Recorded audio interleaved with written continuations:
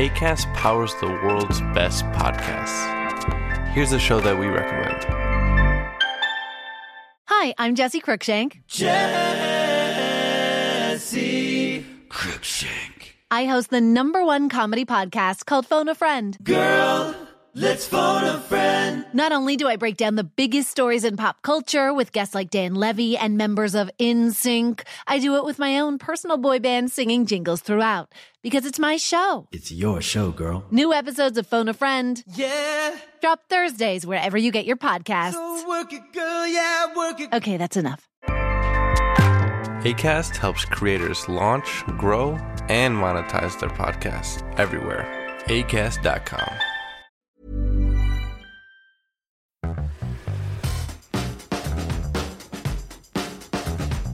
Welcome to The Long Game with LZ and Leach from the Recount and Acast, where every week we talk about the biggest sports stories and how they impact culture, politics, and business. I'm LZ Granderson. He's Will Leach. I am indeed, and we have a very full slate of materials for which we will use our opinionated mouths to discuss with our top stories of the week. First, Jon Gruden is suing Commissioner Roger Goodell and the NFL for engaging in a, quote, malicious and orchestrated campaign to get him fired. What side are you on? Gruden's or the NFL's or no one's? Is there a D? There's the root for the meteor. All right, root for the meteor. My LA Rams signed Odell Beckham Jr., continuing their strategy of building their team around high-priced veterans instead of young players. Question is, do you care how your team is constructed as long as they win? And New York Mets President Sandy Alderson says the New York market has been a deterrent to finding good candidates for the team's general manager position. Is New York sports' hardest city to work or play in? Jay-Z told you this shit wasn't easy. And this week in sports history, November 18th, 1966, Sandy Koufax announces his retirement from baseball at the young age of 30. In his final season, Koufax won 27 games, earned his third Cy Young Award, and took the LA Dodgers to the World Series. Did his early retirement cement his legacy as one of the greatest pitchers ever? Or is it the fact that we never got to see him not be great that has solidified his place in history? We'll discuss. And we'll finish off the show with LZ's and Will's Games of the Week. But first, LZ, I want to know one thing. What is your sports mood right now? Depress. Oh, no, I'm sorry. Monday Night Football. Oh, all our new toys. Odell Yeah. Beckham Jr., Von Miller. And what happens? My LA Rams. We get bitch slapped in front of the world. By the San 49ers. Francisco 49ers. By Jimmy just G. manhandled that team. Like, I just sat there at one point, Will, and I thought for sure, like, whatever version of the G League for the NFL, that's who was on the field at that point. Because I was like, there is no way that a franchise with Floyd and Donald and Von Miller and Jalen Ramsey, like, those are huge names on the defensive side of the football, and they were just pushed around like rag dolls. Yeah, and again, I feel like I'm obliged to repeat this in front of the whole world. And I do feel a little bad because, listen, you shouldn't feel too awful, right? Because everyone is having these weird games, like my Arizona Cardinals. They got wiped out. The Bills got wiped out by the Jags a couple of weekends out of nowhere. The Rams are still really good. As a Cardinals fan, I'm still very worried about the Rams. So I wouldn't sweat too much. But yes, the fact that it happened in front of the whole world was probably not great. But see, that's just it. We've had multiple games played in front of the whole world where we get smacked. And I'm wondering if this is a pattern or just a coinkydink. Because if you're not going to play your best when all eyes are on you, then when are you going to play your best? I blame Odell. I'm just blaming Odell. I've just decided to do that. I've just decided he just got to do here. Oh, He got the totally first his fault. pass of the game. It was totally his fault. He's pulled up pages of the playbook, and he's already a distraction. He's a distraction. He's a distraction. Any minute now, he's going to make love to the net or something on the sideline or something like that. So I had a sad Monday night in sports as well. My beloved Illinois Fighting Illini, 10th ranked in the country, the one sport that we're actually good at. They lost. They lost at freaking Marquette. Shaka Smart, who's taken over Marquette. He left Texas to go to Marquette. His like stifling defense. And Illinois does not have Kofi Coburn, their big center, All-American center back. But I watched Andre Curbelo, who I argue looks very much like Sacha Baron Cohen in the Chicago 7 movie. Like if you watch a game and just imagine it's him playing Abby Hoffman. He looks exactly like him when he plays. I don't know if I want Ali G as one of my players. But more to the point, you remember how people used to get after Kobe for Hero Ball? That was the big thing for Hero Ball. Like, it was always, don't understand, no, the game's analytical now. And Kobe, you're like Hero Ball guy. And whatever, we can have that debate. But certainly he inspired a lot of people to do Hero Ball. But like Andre Curbelo or Abby Hoffman, however you want to refer to him, is 6'2" and can't shoot. And so it was really, really difficult. It felt a little bit like watching, like when my youngest son was a baby and he would go play with my older son's 4-year-old friends and they would just toss him around and throw him around and they'd be like, oh, run him into the ditch. He won't even know. Like, just lead him into the ditch. Oh, there's like some thorns over there. Get him in the thorn bush. That kind of felt how it was. Did that happen to your child? I have not. I had no idea where they were. I was miles away drinking. I had no idea where they were. That's someone else's problem. They'll fend for themselves. That's what you're supposed to do with children, right? As Bomani Jones says, insufficient daddying right there. That's insufficient daddying. I'm just saying if leaving them alone in a field with a bunch of dangerous objects isn't parenting, I don't know what parenting is, Elsie. All right, Will, let's get to our first big story. Former Raiders coach Jon Gruden is suing the NFL, accusing the league of specifically targeting him to damage his career.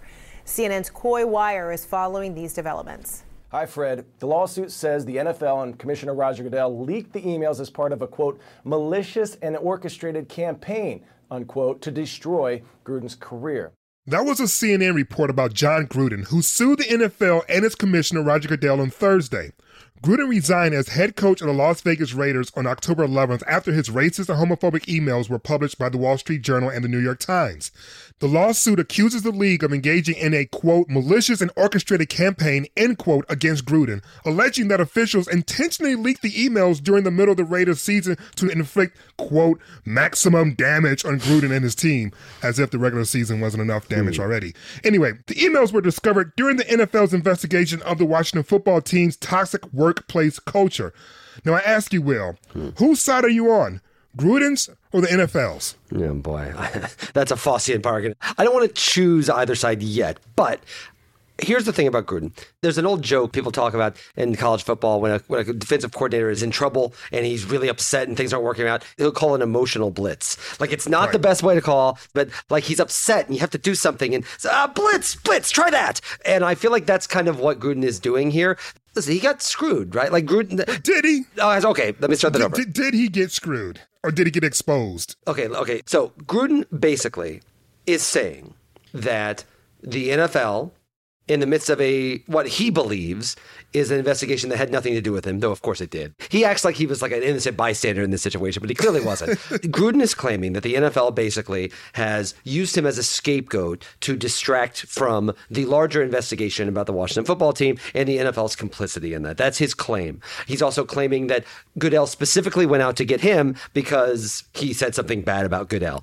He referred to Goodell as a homophobic slur and a clueless anti-football, another word that my Midwestern sensibilities will not allow me to say. But trust me. I think it was pussy. Okay, well, fine. Your Detroit sensibilities allow you to say, but my Midwestern sensibilities make me very uncomfortable. But clearly, that's what this is about, right? Like, he went after Goodell in a way that Goodell does not like being gone after. Yep, I agree. Now, Jon Gruden, if you read the other things he said in there, doesn't seem like my kind of guy. Let's put it that way. I think that and more to the point, I think it gets lost sometimes when people talk about Gruden. They're like, well, he was the coach of the Raiders. Like, no, he was the voice on Monday Night Football. He was the highest paid employee at ESPN. He was kind of the voice of the league in a lot of ways. So the idea that Gruden, he got caught in the crossfire, he was a big part of this. And I do think that one of the reasons that those things were leaked against him was probably because of Goodell. But like, Gruden is totally wrong. He deserves to be fired for what happened with emails. But I also think that he is right, that what the NFL did here was basically try to use Gruden as a little bit of shield to distract people from what the real story is, which is what's going on with Washington and how the NFL was complicit in that. The Washington football team does need more attention because they allowed for years their female employees to be sexually harassed by male employees, and they did nothing except perhaps cover it up for years and years and years and years. So the Washington football team investigation needs to happen, and Gruden, whether he wants to or not, is correct in saying that it was sort of a deflection from that investigation and, more importantly, the findings. I have a few friends. I know I'm as shocked as you, but I do have a few friends who don't really pay attention to this stuff, but know about the Gruden story. They don't even know about the Washington part of the story. They only know about Gruden. They only know about the terrible things that he said. That is exactly what Goodell wanted to happen. That's exactly why it worked. And so Gruden, I think, in his emotional blitz, is basically striking back against something that he is wrong about, but also right about. So, like you, I'm a bit conflicted because in some ways it seems pretty obvious that if his emails are the only emails being spoken about, and we know that there are hundreds of thousands of emails right. that they had to comb through. Mm-hmm. And this idea that only his were leaked looks a little suspicious. All right, correction. Looks a lot suspicious. It is totally what happened. Like it's not even suspicious. Quite possibly is what happened. Yeah. It's quite possibly. It's obviously what happened. Well, unless you believe the NFL and saying that they combed through all the emails and his were the only bad ones. That certainly feels like something that happened. Yep, that's true. Just bad luck. Sorry, man. Bummer for you. We did a quick search of the N-word and come terms to find out that no one else said it. No one else said it. So there is an argument to be made. Here's the problem, though. To your point, you weren't just some dude whose private work emails were leaked to make you look bad. You were arguably the league's most influential voice when you consider his media platform and the people who listened to him and the people who were in contact with him during the course of his time at ESPN. You're not just the secretary who made some off-color jokes to her friend and it got leaked out. That's not what happened. No, to me, this is even worse than the conversations that were secretly taped with Rachel Nichols in regards to Maria Taylor with ESPN. And for those who don't know, Rachel Nichols was caught on tape saying disparaging thing about a colleague. ESPN sat on it for like a year. It got leaked out. And the next thing you know, both her and the colleague are out at the company. And there's huge discussion about the workplace environment ESPN pursued. This is worse than that. And this is why. Even though Rachel Nichols was talking to an influential person when she was saying these disparaging things about Maria Taylor, she still wasn't on par on the level of influence of Jon Gruden on the NFL. Jon Gruden is literally talking to someone with hiring and firing power about why are we hiring women for these jobs? About why are we drafting gay players for these jobs? That's beyond just, I made a really bad joke that had like a slur in it, or I have this world view and I want to protect my place in this company and I don't want this person to come and take away anything that I have. That's basically what Rachel Nichols was saying. What Jon Gruden was saying was questioning the hiring of people based solely upon their identities across the entire league.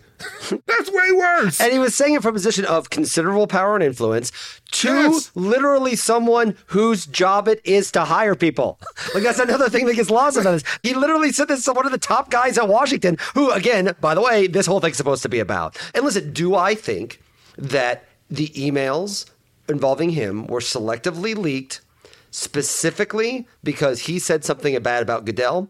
Yes, I believe that. I actually do believe that to be true. I also believe there are probably people in there that Goodell does not want to leave hanging who said terrible things in those emails that are not being leaked out. I agree with Jon Gruden on that. Just on that, to be as clear as possible. Congratulations, Jon Gruden. You've exposed to even more people how much of an asshole you were. That's the old Streisand effect, right? The old Streisand effect, the idea that Barbara Streisand sued someone about some unflattering picture, a picture that nobody knew about until she sued about it. This is kind of the thing about Gruden. If he wants to, ever get back in football or rehabilitate his image in any possible way, this is definitely not the right way to do it. This is an emotional blitz. He's angry, he's egotistical, and he wants that.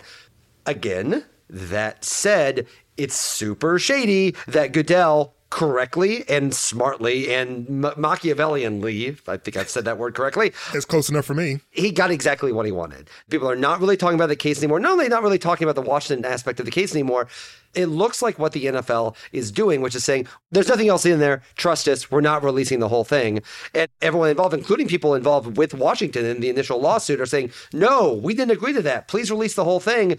It's been a few weeks now. It doesn't look like that's getting released. And if you ask the average person, what about the Washington scandal? They'll be like, oh, wait, you mean the Gruden thing, right? Like the Gruden thing, which means Goodell got exactly what he wanted. He did get what he wanted. The only reason why I would root for Gruden in this situation and trust me, this is very difficult for me to say, Right.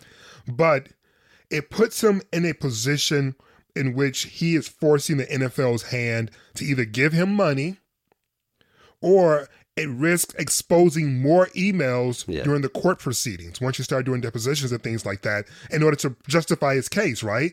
He would probably have the ability to demand that those emails become public as the litigation process continues in his lawsuit against the NFL, right? That's his leverage. That's got to be his leverage. That's his leverage. Right, and so he's trying to get money out of that. And there's a part of me that's like, I'm here for that. Yeah. I'm here for you saying, you know what? If you want to screw me, you can't just do it and not give me money for it. And then the NFL is probably going to pay him to make him go away, which only makes it appear as if there's even worse things in those emails. Which there surely are. Which there probably are. There surely are. So I love that you're hedging, but there's no way. Well, I'm hedging because of, I was trained as a journalist, never to be absolute unless it's been factual. I know you, and you are doing that correctly. And I'm doing in the, no one will remember this podcast. You're doing the Schefter version. You're like handing it over to be edited by the source and then saying this is what it is. Yes, that is exactly what I'm doing. You've definitely nailed that right on the head.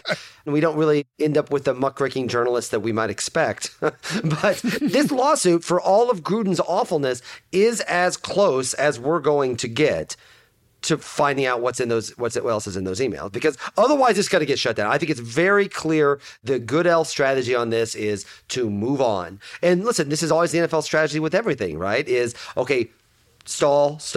There are games on. Look how fun. Right. Look how fun it was to watch the Rams embarrass themselves on Monday. Sorry, but look how much fun football is. Like, football is really fun. Look at all this football stuff happening. Pay no attention to what's happening over here, and it generally works. So what he's doing is stalling, and I think he's going to get away with it unless Gruden doesn't meet Gruden's number. Because I think if this gets to where it is a full-on, okay, let's open those books and find out what else is in there, I'm going to bet Gruden, whatever adverb we use to describe how likely it is that there's something in there, Gruden clearly thinks there is. And that's what he's betting on here. I will say this, Will. As sickening as it is to defend Jon Gruden in any capacity right now, he does have a point. If the NFL is in charge of all of these emails during their quote-unquote investigation / self-discovery / PR move, then the simple fact that the emails got leaked does show a level of negligence from the NFL side, and thus that one aspect of this lawsuit has a lot of credibility, right? Like, you're in charge of his emails, they got leaked, the NFL, you should be in trouble. It looks like Jon Gruden at least got them on that point. Yeah, it's the one thing that doesn't involve discovery either. If the judge said, we're not going to dig in further into this, release these other emails, this is something that Gruden can point at and say, I know you screwed this up, so what else did you screw up? Right. And there's also the fact that Congress is looking at it. Yeah. And they're looking at it for, I think, good reasons. Though if you are the NFL and the midterm elections are right around the corner, I think the last thing you want is from some congressperson who's up for re-election looking to try to find some issue to format their re-election bid around, and they decide to land on the culture of work at the NFL and decides to dig into those emails further. You don't want that either, so you want this to go away as quickly as possible. Pay Gruden to shut the hell up and try to get through this litigation with Washington's football team as quickly as possible. One of the funniest things about this, when you take a step back from it, when we talk about the investigation, we make it sound like, oh, well, there's like this impartial third party that's done all this great digging. Like, this is all an NFL investigation already anyway. Yeah, this is an NFL investigation. You know what this is like, Will? This is when my husband wants to purge the clothes, and then he has me do it. It's like, who the fuck you think bought all these clothes? I'm not getting rid. Sure, I'll be in charge of purging. Yes. Well, it turns out we have exactly enough space. Exactly enough space right now. I did a thorough investigation of our closet, and it's apparent to me nothing except this one pair of socks needs to be removed. And that's right. It is funny because, like, I think we hear the word investigation. The NFL chose that word, investigation. Right. Like, they're the one that chose that word. In no other context could this really be called an investigation. No, it's a self-assessment. Yeah, it is a self-assessment and self-reporting. But to remind you, the self-reporting is now explicitly the NFL saying, oh, no, we're not releasing the results of our investigation. Well, of course because not. that is what investigations are famous for, is not releasing the things that they investigate and find. You've done investigative pieces. I've done investigative pieces. One of my favorite things to do when I'm done with my investigation is to tell no one. It's totally worth it. That's like the whole point of doing the investigation, is to tell no one what I've discovered. No one. All right, LZ, let's go to our next topic. It involves team construction and how fans are supposed to respond to it. The Rams are stockpiling superstars like Thanos collects Infinity Stones. With Stafford, Kupp, Woods, and Odell, not to mention Von Miller, Aaron Donald, and Jalen Ramsey, LA is going all in. That was a USA Today report commenting on the Los Angeles Rams signing veteran wide receiver Odell Beckham Jr. last week. The Rams are currently 7-3, have one of the best records in the NFL, and could well reach the Super Bowl in their home SoFi Stadium. Besides signing Beckham, they've also recently traded draft picks for another older star player, outside linebacker Von Miller, which continues the Rams' risky all-in strategy of building their teams around a few expensive, proven veterans that they've acquired mainly by trading away draft picks. The Rams have a bunch of stars, like Matthew Stafford, quarterback Jalen Ramsey, Aaron Donald, but they don't have a lot of quality depth because they have not been able to draft good, young, cheap talent to fill out the roster. In fact, the Rams have not had a first-round pick since 2016 and won't have another one until 2024. So if anyone gets hurt, look out, the Rams are in trouble. But so far, so good. But I ask you, LZ, do you care how your team is constructed, if it's all in and top heavy like the Rams, or maybe built from scratch with young players that grow together like, say, the Major League Baseball Orioles? Does it matter as long as you win? So there are a couple of things, right? That's the first basic thing of sports fandom, which is, are you rooting for a winner or a loser? And I think no matter how you shake it, you got to look at the Rams, certainly since Sean McVay has been hired, as a winner. Super Bowl appearance every year except for one. They've been in the postseason, multiple 10-win seasons. Like, these are all benchmarks you use to decide whether or not your team's a winner. But at the same time, because of how the team's been constructed, they also feel like a franchise that's in some ways underperformed or has fallen short of expectations. And I think that's the real risk that they run, right? Overshadowing their success because of the amount of expectations they heap on themselves by the way they construct their team. You go out and you get Von Miller and Jalen Ramsey and you get a Matthew Stafford through trade and you trade away more draft picks, you're signaling that you're going to be more than just a 10-win playoff team. You're saying we're trying to win the whole damn thing. And the one time that they had the opportunity to actually fulfill that promise, they scored 3 points in front of the nation, which appears to be a recurring theme. If you think about the Monday Night Football performance against the 49ers, embarrassing themselves in front of the nation. So I am happy that we're winning, Will, but I feel as if the shortcomings would sting a lot less if they were being built the traditional way with young players through the draft and they had to earn their stripes. Instead, it feels as if we're grabbing named guys, made guys, and trying to make them a team during the course of the season. And when that doesn't happen, it looks as if they're a failure because of the names that they brought in to be Super Bowl champions, if that makes sense. I love the idea of perception here because I think that you've done something pretty important. And one thing I actually kind of admire the Rams about. If you do this and you bring in all these big names and you say, we're trying to win right now, you are immediately judged on that, right? Then like, okay, you brought in these guys to win right now. You better win right now. That's a really great way to lose your job if it doesn't work out. A great way to keep your job, however, is to say, oh, no. We're not trying to win right now. So don't worry. The objective measure of how we're doing that you see in the standings every single day, don't pay attention to that. Trust us, 3-4 years down the line, our plan will come into focus and it will all make sense. And that is like Daryl Morey, like famously did that in the 76ers. And I think the Baltimore Orioles are probably the best example of doing that in Major League Baseball now. On one hand, I understand the logic of that idea. That is prudent franchise making. But I think some people argue baseball is being destroyed by this, by the idea of if you're a general manager, the best way to keep your job is to say, we have not yet opened the contention window.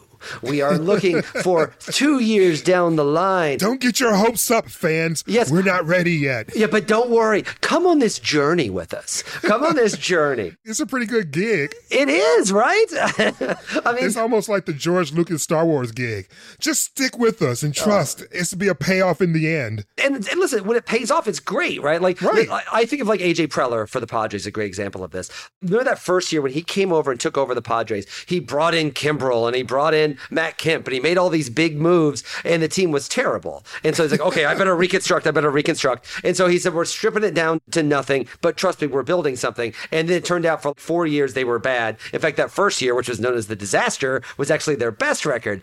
But as that was going along, then you've got Tatis, and then you make the big move with Machado. A bunch of young talent starts to fill out. Now, they've run aground a little bit this year, though I think they'll be all right next year. But the point is, if you're the Orioles, on one hand, what the Orioles are doing is smart. That was a rotten organization. Peter Angelos had let that organization run out of control. They weren't doing any overseas spending. They were not investing in the club. They had no farm system, and the main team was bad, and they were spending too much money. So they stripped it down to the studs. The problem is we're in year 4 of having it stripped down to the studs, and no one is saying, okay, now it's time. They're not spending any money. They're not saying that. They're not. They are doing nothing. They're clearly saying, just trust it's happening at some point. Now, again, that's a great way to keep your job over 4 years. And if 4 years ago, he'd have been like the Rams and said, you know what?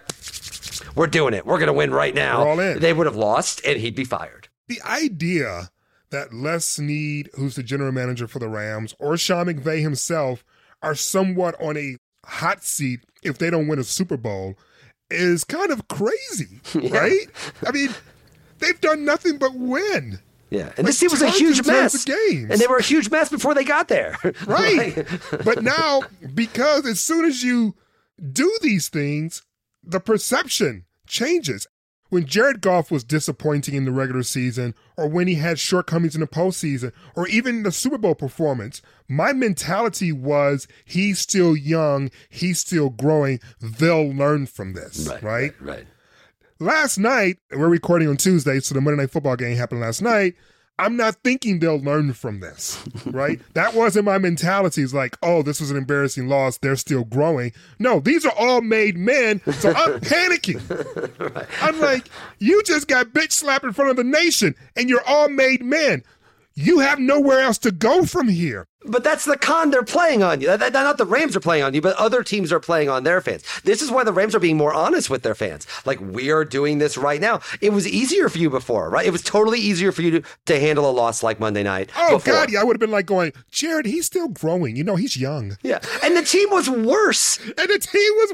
And you had no proof at all that they were ever going to be better. Except for the notion that if you draft young, eventually they'll get better. Theoretically. Certainly they want you to believe that. And I feel like a good example of this is actually, forgive me, but my Knicks. Like, the Knicks are a great example. My New York Knicks. This is a sports podcast. But remember, for the longest time, I was a part of that almost annoying internet hipster Knicks culture where it was like, oh, no, we must save every draft pick and don't spend money. And listen, I thought the Carmelo trade was bad. I loved Carmelo, but the trade itself was bad. Yeah, they blew up the whole team. And you want to avoid stuff like that. However, the idea like, oh, the Knicks aren't just going to go chase a star, are they? That's so annoying. And so every time they would make a move, like when they traded for Derrick Rose or like they brought in Julius Randle, it's like, you're not going to win the championship. Don't spend money. Use that money to get a better draft pick or to help around. And I kind of got caught in that mindset. And you know what happened? They're like, yeah, we could do that. Or we could try to do that weird, crazy, revolutionary thing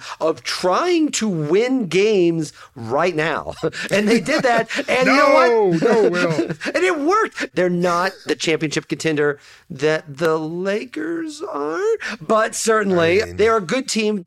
You saw that video. People lost their freaking minds for winning opening night. It turns out that waiting for an indeterminate future that may come true or may not is less fun than watching your teams actually win games right now. It's just an undeniable fact. And I think the resurgence of the Knicks is proof of that. Like, if I'm an Orioles fan, I think a couple years I might believe it. For a couple years, I might be like, okay, they got to fix it. But it's been 4 years and maybe 4 more years. It starts to look less like a rebuild and more like a con. It's so fascinating because you're right, except for this one aspect of the conversation, which is when it actually happens, when Giannis finally broke through and won a chip, I was a little jealous. Yeah, I get it. You know what I mean? Yeah. It was like going, damn, that motherfucker did it. They did it. They said they were going to do it. They said they was going to do it, and they did it. And they did it. I know. It's very, very exciting. I agree. But I would also argue that, like, look at the Atlanta Braves. They won the World Series with guys like Soler and Peterson, guys that came in out of nowhere. And what's funny about that is when fans say, oh, no, we don't want to bring on our free agents. We want our guys. We want the guys we followed through all these years. And yet Jock Peterson, who's been there for a month and a half, let's wear the pearls. Yeah, let's wear the pearls. And Eddie Rosario, they all love him. And Jorge Soler hits that incredible homer. None of those players are likely to be Braves next year. They're Braves for like a month and a half and got them a World Series, and they will be legends forever in Georgia, not Atlanta, but in Georgia. It is weird. It is a weird thing. This to me is an argument to just go ahead and just try to win. Just go ahead and try to win because it doesn't matter. I agree with you about Giannis, but that is definitely the exception that proves the rule, right? That's not usually the teams that are winning. Right. To be honest, one of the reasons that was a long-term plan is what other option did Milwaukee have? They're not convincing LeBron to come, right? They're not going to talk LeBron and AD to come by. That's kind of the only thing they can do. But generally speaking, I think the smart way is just try to win right now all the time. So as much as it may disappoint you to feel like, no, this is supposed to be the maximization of the Rams team, and they're supposed to never lose because this is the realization, I feel like this is the Rams being honest and being as honest as any NFL team is capable of being, but being fair with their fans and the way that other teams aren't. You know, one of the phrases that always cracks me up too is when people accuse like the Lakers or the Yankees of trying to buy a championship. Yeah. As if their players are playing for free. It's like, who the fuck's not trying to buy a championship? They're all paid. They're all employees. What do you mean they're trying to buy a championship? We're all trying to buy a championship. I paid the ticket. I'm giving you money. When I give the Knicks money to go to their game, I'd like them to spend it on players. Please spend it. Buy a championship. Yeah, that's what I want you to do. I want to win a championship. You're right. Everyone's spending money like that. It's funny. The top two highest paid players in baseball next year play in the burgeoning metropolis that is Anaheim. Like that. Oh the idea that like only New York and these teams can pay for them. Right. It's silly. All right. So while I've done all this praising of the Rams for being honest with their fans and trying to win, there is a potential downside to this, at least to you, not for me as an Arizona Cardinals fan, but a downside, which would be, what if it implodes? And what if they spend all this money and none of it works, and they have no draft picks in the first round for 3 more years, and they all completely falls apart? Will you feel angry that they went for it, or will you feel happy that they at least tried? I think I'm going to lean more towards the latter. Happy that they tried, because as you mentioned earlier, they're at least being honest about it, right? And that takes courage, right? Like the cowardly move is to not put it out there so that they can be exposed for ridicule. But the Rams are putting it out there. Yeah. Les Snead, Kroenke, Sean McVay, they're all putting it out there. The Super Bowl is in LA this season. We're trying to get to the Super Bowl and trying to win it at home, and bam, we're going for it, and they're being blatant about it. And I kind of like that boldness about it. Now, would I be disappointed if in 3 years it all implodes and we're wallowing in 500 land for a little bit? I will only be disappointed if it feels as if they were only successful because of the talent that they acquired, as opposed to they were successful because they have a really good coaching staff and a head coach that knows how to win regardless of the bodies they put in front of them. And I tend to think that they won so much with Jared Goff. And not to throw shade at Jared Goff, the motherfucker ain't won a game yet. So apparently, Sean McVay was able to win a whole lot of games with a quarterback who is yet to win a single game without Sean McVay. He has not won a start without Sean McVay. So if Sean can win a lot with that QB, then I tend to think, Will, that we're going to be okay if this thing does implode because we have a head coach that knows how to win with players. I also think implosions get overstated anyway. Teams that are run by smart people tend to have short turnarounds. Like the Oakland A's are going through this now, right? They're about to trade off a lot of their roster, and it looks like they kind of went all in a way that they're going to suffer for a couple of years. But the A's are run by really smart people, so they're probably going to be good in 2 or 3 years. Right. Smart people make good teams. Exactly. Not smart people make bad teams. Okay, Will, let's take a quick break, and when we return, we're going to talk about New York, one of the greatest cities on earth. But is it also the hardest sports city on earth? We'll break that down next.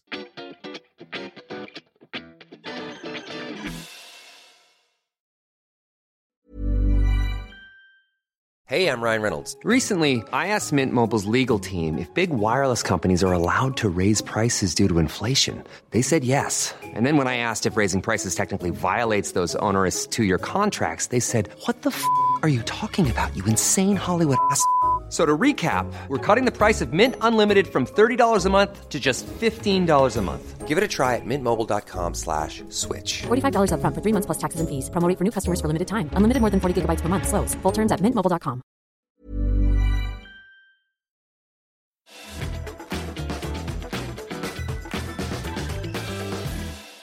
All right, Will, we're back. Brady, barring a defensive foul, the game ends here to the end zone. Hernandez is there, tipped and batted. Gronkowski can't get it. Incomplete. And the New York Giants, given last rites by many in December, are the Super Bowl champs in February. That's what it sounded like when the New York Giants won the Super Bowl way back in 2012, the last time a major New York sports franchise won a championship.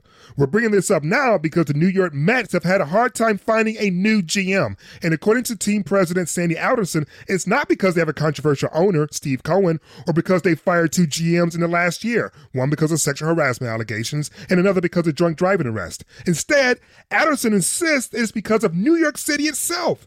The pressure and the scrutiny in New York market is too much for many people to bear. Oh, the heartbreak. And they'd rather just stay away.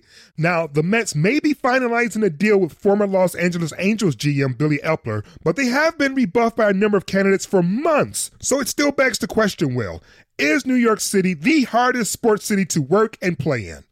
Yes, it is. I'll have you know, I wrote a piece for New York Magazine about this, about why no free agent or talented person should ever go to New York over any other city. I'll have you know, there are all sorts of dudes named Vinny that have been yelling at me on sports radio all day. But I am right.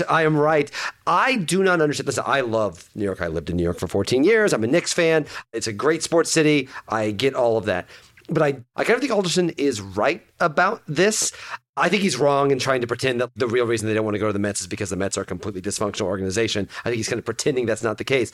But it is super hard to go in New York in so many ways. First off, there's the money. Okay, people always say, oh, well, New York can pay more money. Not anymore. Frankly, if you play in Florida or Texas, you will make more money because there's no state income tax. There's the media. Cheaters. That's true. And listen, I don't think that New York media is any meaner than any other media. We're all snakes. Like, we're all horrible people. We're journalists. We're terrible by definition. But there's a lot more of them. I'm a St. Louis Cardinals fan. They fired their manager, their really successful manager, 2 weeks ago with no explanation and were really shady when asked questions about it. After a week, everyone sort of shrugged and said, I guess we'll never find out what happened. That would not happen in New York. People would kill themselves to try to find it. You don't get any privacy. Anything you do is constantly under scrutiny. Remember the Mike Piazza Page 6 press conference?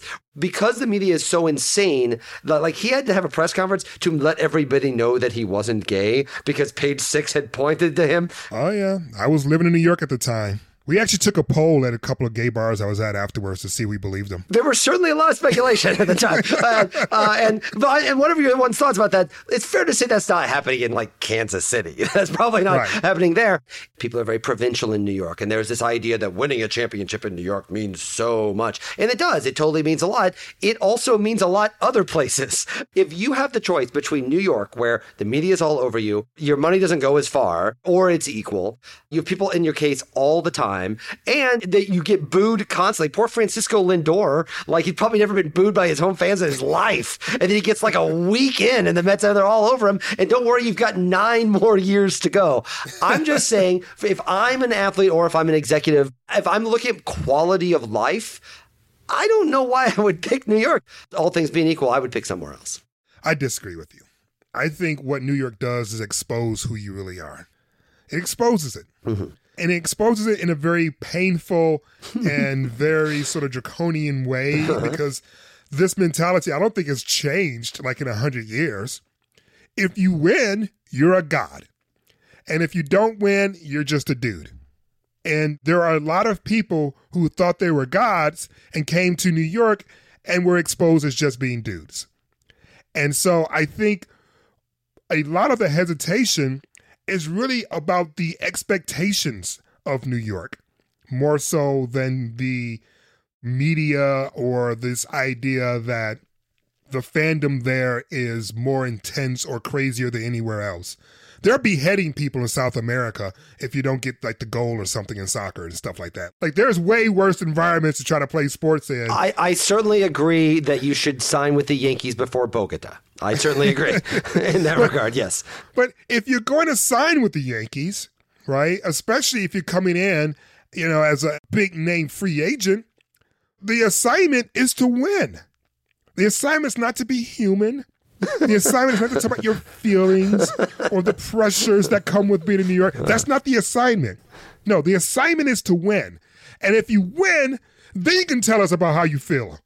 But we don't want to hear about your feelings before you win. And I think that for a lot of athletes, that can be intimidating. But for those athletes that know they're a real one, the ones who won't shrink when that heat comes, who won't cough when that smoke comes, they're perfectly fine in New York. The reason why LeBron James reportedly is in LA instead of New York isn't because he was scared to be in New York.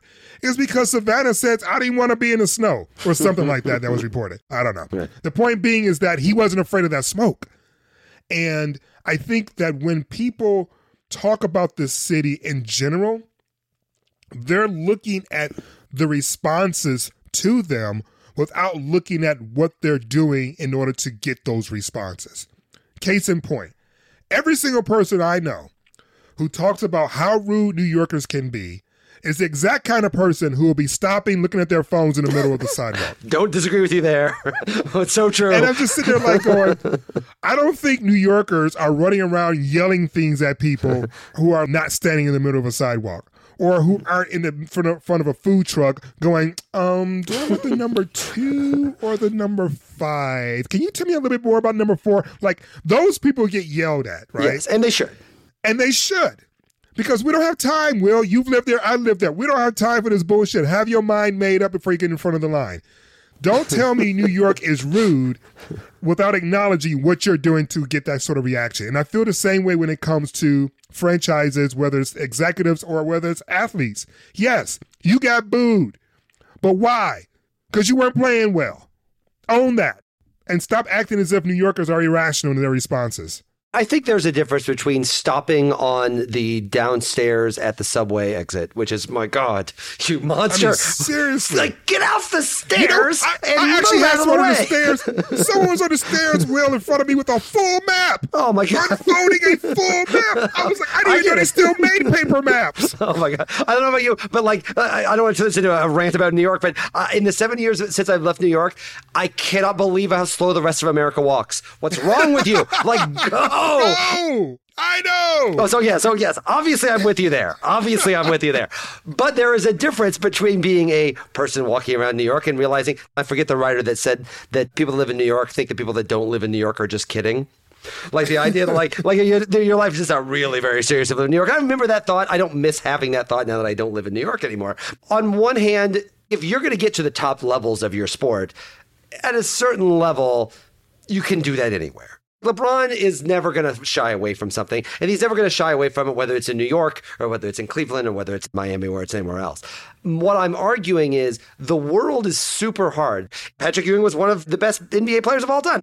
Great NBA player. It just didn't work out for him. He traveled in that finger roll, by the way. Yeah, but it's not like Ewing didn't make it out of some personal failing. He just played against Jordan, right? He just played during that time. Stop. I have to stop you right now, New York Knickerbocker. Okay. Because you guys do that all the time. Mm-hmm. Patrick Ewing didn't win a championship because of Jordan. He played Jordan in the postseason every freaking season. That did not happen. He did not face Jordan every single postseason. He lost to a bunch of teams, not just against Jordan. Okay, carry on. They say the same thing about Barkley, say the same thing about Malone, they say the same about all those guys. So It's not just a Ewing thing. But more to the point, that idea that Ewing can't win the big one, that is something that was a specific New York thing that was put on him. If you're really ready for that big stage, you'll win that title because that's all we care about. That's all we care about in New York. I'm not going to do a Vinny from Staten Island accent. Oh, come on. So more to the point, I don't understand why, if I'm an athlete, and I agree, if I'm truly, truly the best, I'll succeed in New York and it'll work out great for me. if I'm truly, truly the best, I can succeed anywhere and it will work out great for me. Now, if I grew up in New York, this is the nice thing about Kimball Walker, right? He was so excited to come back to New York because it's where he's from. He was very excited to try to win one for the Knicks. He has an emotional attachment to the place. And if you have an emotional attachment, by all means, you should go do the New York thing. If you don't have an emotional attachment, I don't know why you'd bother. And frankly, even if you win, that's another thing. Like, sure, Derek Jeter, yes, he is gold forever. Mariano Rivera, Mark Messier, Lawrence Taylor, those guys are gold forever. Because they won. Yeah, but they would be gold forever in Omaha. Those are like 4 of the greatest athletes of all time. But look at guys like Robinson Cano, Eli Manning, Tom Coughlin, Plaxico Burress. These are guys that won championships in New York and ended up run out of town, either because of scandal or because they weren't any good anymore. I've looked around and I can't find statues of any of them. So the idea that like if you win in New York, it's like, oh, now that's all we want. No, we love it. But New York sports fans are like every other team sports fans. We are so happy when you win for like a few months. And then we want you to do it again. Because there's a new season. Exactly. What I'm saying is I'm not sure the juice is worth the squeeze when it comes to playing in New York. That's what they always said. I've heard you say that before. And I get it. The idea that like, I've seen the Bing Bong video. They lose their freaking minds over relatively small things. Fuck, baby! New York is fucking back! Knicks are here, baby! The Knicks are fucking here, baby! Fresh out the garden, baby! We're taking it all the way! We had de Blasio, we had Cuomo, it was rough shit, but we have the Knicks! That's New York! Knicks run New York City! Bing bong! Tell me a little something, KD. Don't you regret not coming to the Knicks? Don't you regret not coming to the Knicks? Let's go, Knicks! Let's go, Knicks! Let's go, Knicks! If the Knicks win the NBA championship ever in my lifetime, it's going to be out of control. I don't deny that. But then come November, it's like, okay, win again. Go win another one. And that's just the way sports are. Right. So the idea that you get like a lifetime pass, Jeter does because he won 5. Rivera won because he won 5. You know, and Taylor because he was Lawrence Taylor. You know, so the idea that you get that lifetime pass, I don't know if it's true there. It's just like it's not true anywhere else.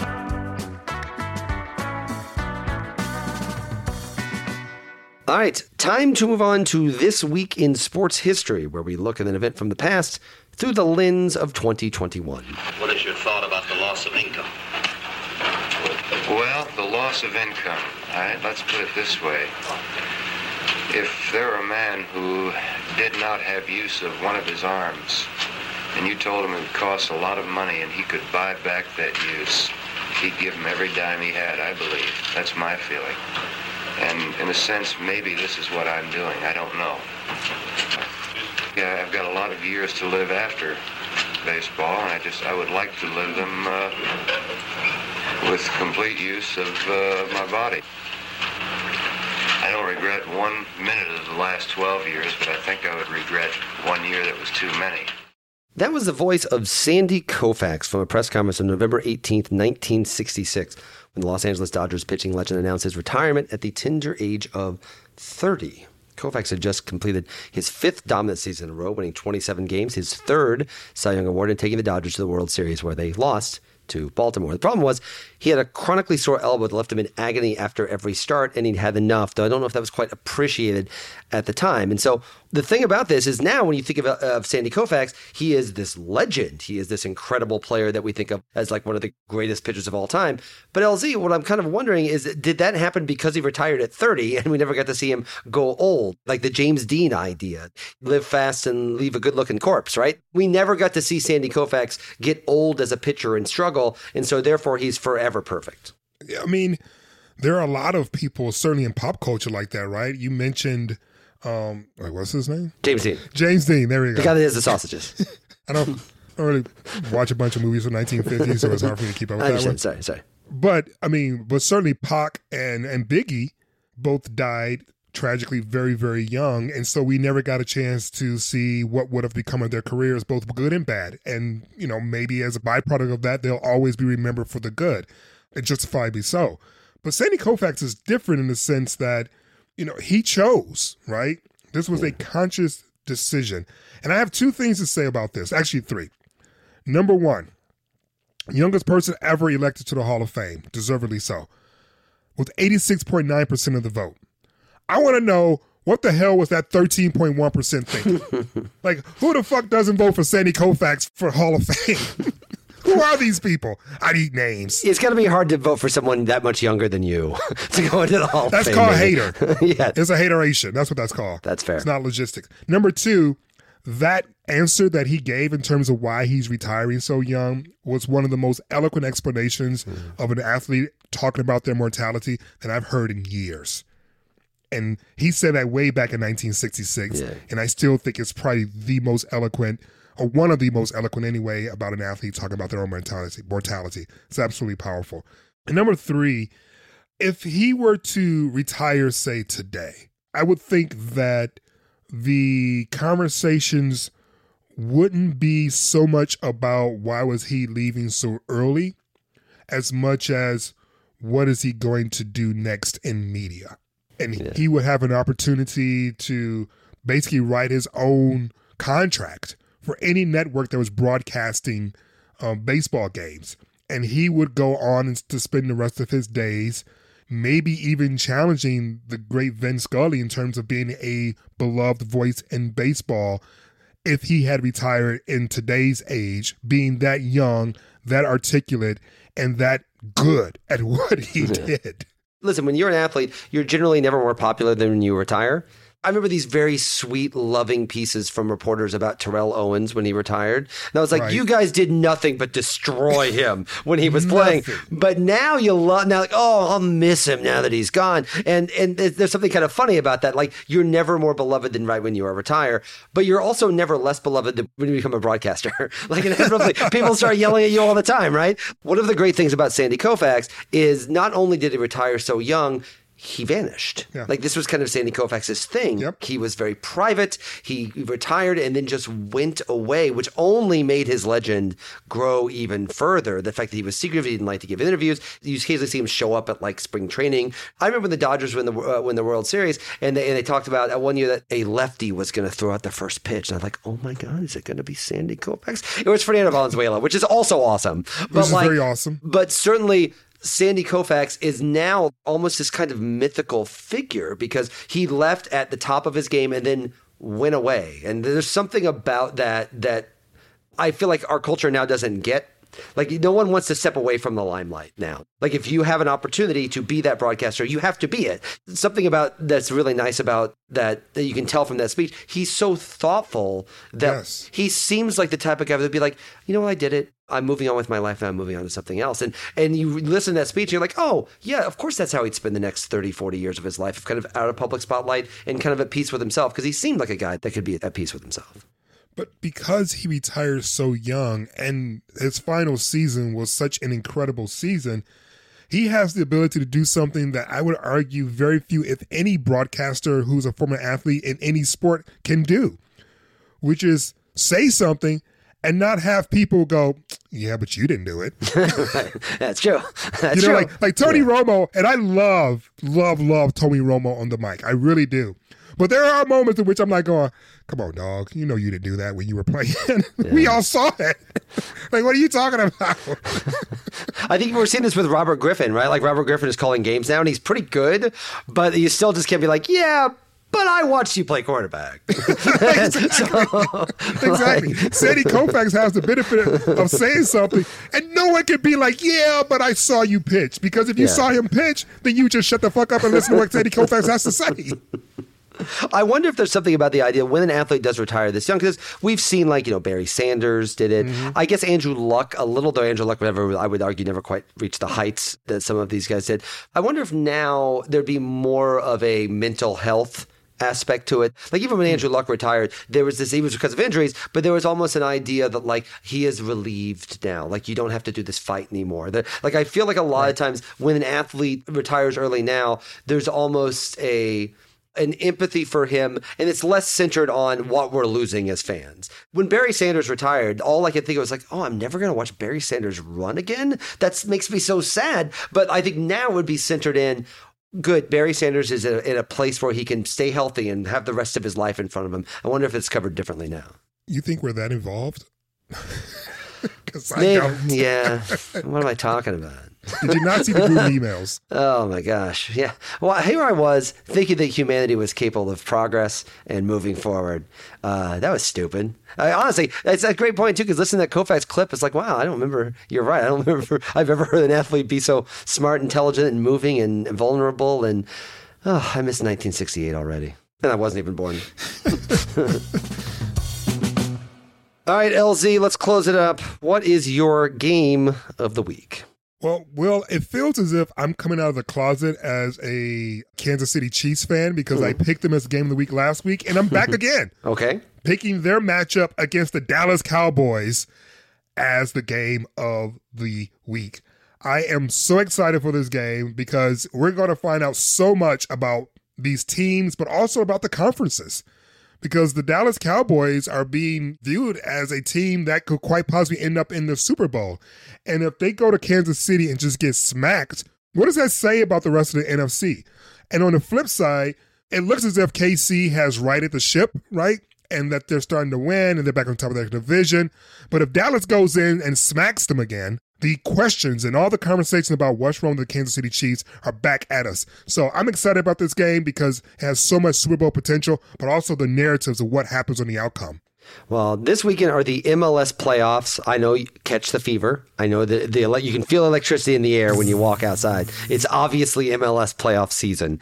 I live in Georgia, but I have one Atlanta sports team, and it is Atlanta United. I love Atlanta United. They play NYCFC this weekend. Joseph Martinez, I feel he has underappreciated how beloved Joseph Martinez is. He's at the top selling jersey in the MLS for like 4 or 5 straight years now. He is one of the most beloved, underappreciated national athletes in the country. I love Atlanta United. They're on the road, but I was there when they won the 2018 MLS Cup. It was one of the most joyous sporting events I've ever had. I love Atlanta United, and they, unlike the Braves, do not play in Smyrna. They play in Atlanta. I got that dig in. I like it. I'm an original season ticket holder for Atlanta United, and I'm very excited to get out there and beat NYCFC this weekend. And that's our show. Thanks to everyone for listening to The Long Game with LZ and Leach. Make sure you subscribe to us on the Acast app or wherever you get your podcast. And we'll be back next Wednesday for a breakdown of the biggest sports stories of the week. And I promise I will not pick the Kansas City Chiefs as the game of the week next time. I'm kind of sad I don't get to talk to you again until next week. Give me a call tomorrow. We'll do this again. Just text.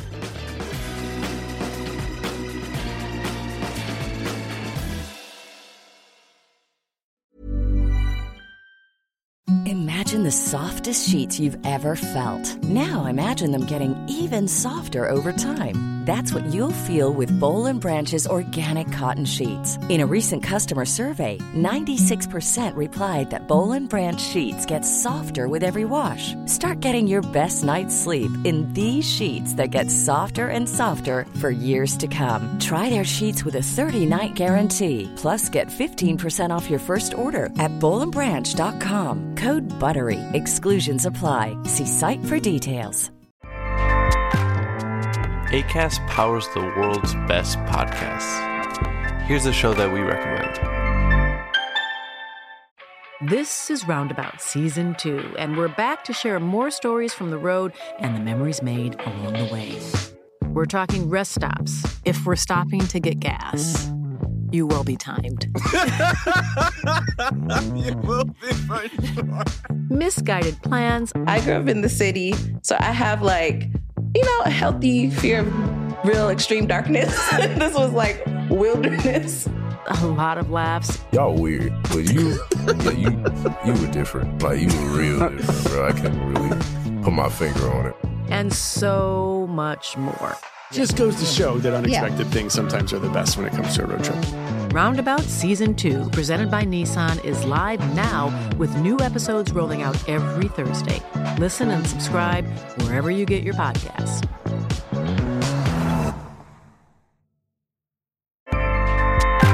Acast helps creators launch, grow, and monetize their podcasts everywhere.